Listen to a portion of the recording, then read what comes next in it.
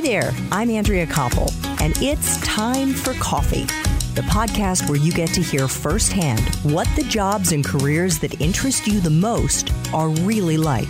Hey there, Java junkies. Welcome to another K-Cup mini episode of Time for Coffee. By the way, K-Cups come in 3 sizes, single, double, and triple shots, or roughly 1 minute, 5 minutes, or 10 minutes in length. So if you don't have time to throw back an entire caffeinated career conversation, these K-Cup mini episodes of T4C can give you a quick caffeinated fix, whether you're on the go or you only have a few minutes to binge. So grab your mug and take a chug, because it's time for a caffeinated career double shot K-Cup with my guest, Bronwyn Saglimbeni.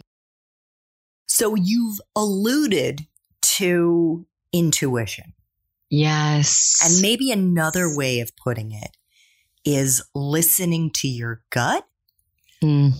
I don't know if that resonates with you. It does. It absolutely does. And this is, for the folks listening to this who are in college, it's such a time of growth and such a time of chaos too for a lot of us. Not everybody, but some of us, it's a very chaotic time. And what's crazy is at the same time as you're trying to make moves that line you up for the career you think you might want, because in college, we're just guessing. We don't know, In the midst of all that, you're also falling in love and you're meeting friends. And there's it's such an emotional roller coaster. And I remember my first big sort of gut punch of intuition. I was dating this guy and things were going great. And I could feel myself sort of starting to kind of lean back on my intensity in my studies. I was like, I'll just probably marry this guy and who cares? And I was standing in the shower having that thought. And instantly my gut said, are you fucking kidding me?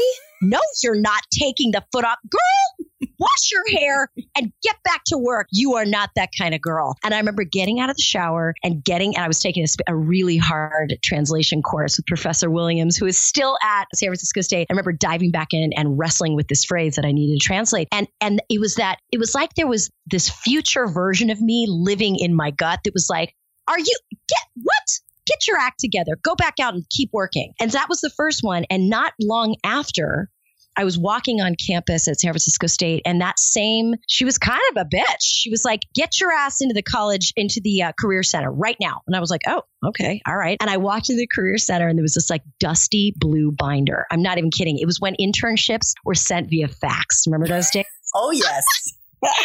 Them's the olden days. I mean, this binder was 3 inches thick, and I just happened to flip it open and page through, and there was a yellow fax with the San Francisco mayor's office logo on it. And it looked ancient, but I said, what the hell? I'm just gonna call him, because that same future self that was kicking my ass was like, call the mayor's office. So I called the mayor's office and they're like, God, this is crazy, but this is our last day of interviewing. If you can get down here today, come on down. Literally, I zoomed downtown, interviewed, and I got the gig.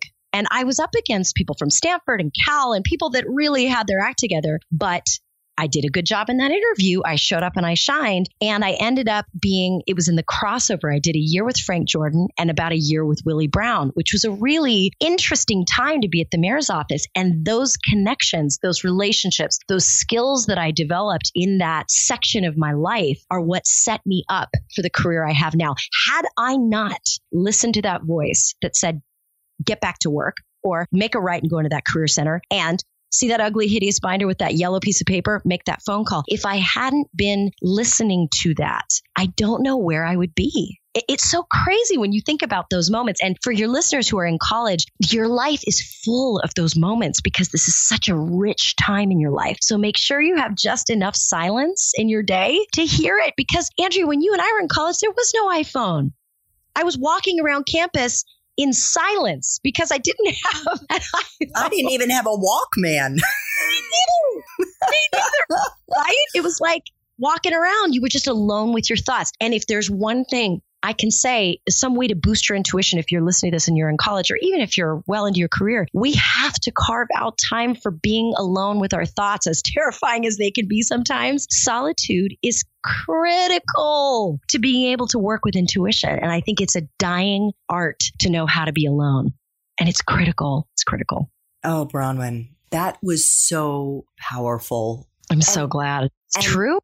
It is true. And I think what you said about the way that that first job that you just trusted your gut to apply for, that first internship, ended up affecting the rest of your life. Absolutely. It's such a powerful message, because rather than our young listeners getting super stressed about what am I going to do with the rest of my life, it would be so much healthier for you to save yourself all that angst.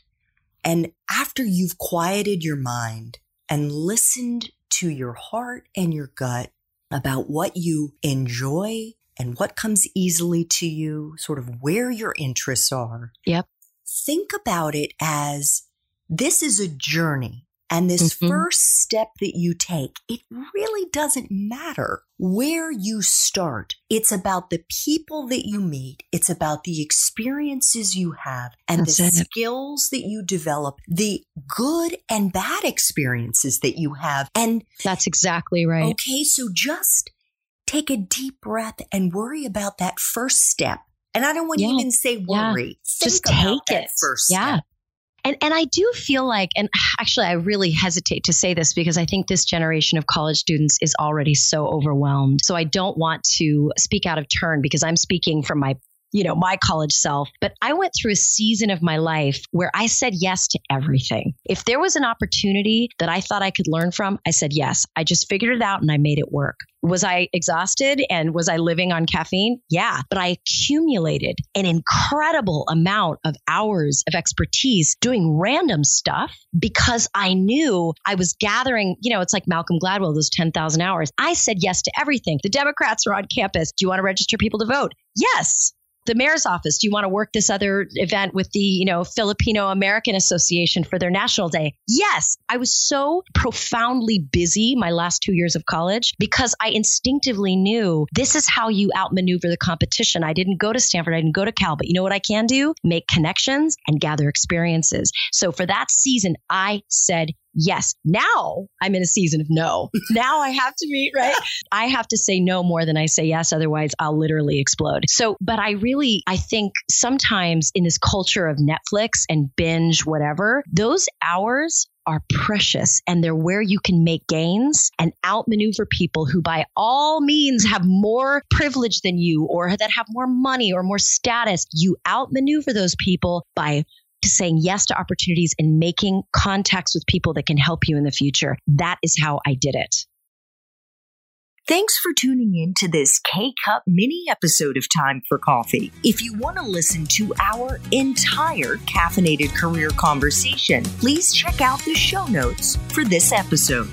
Thanks so much for listening to Time for Coffee, where the professionals in the jobs that most interest you always have time to grab coffee 24/7, no matter where you live. I have one quick favor to ask you. Remember to rate, review, and subscribe to Time for Coffee. Thanks so much.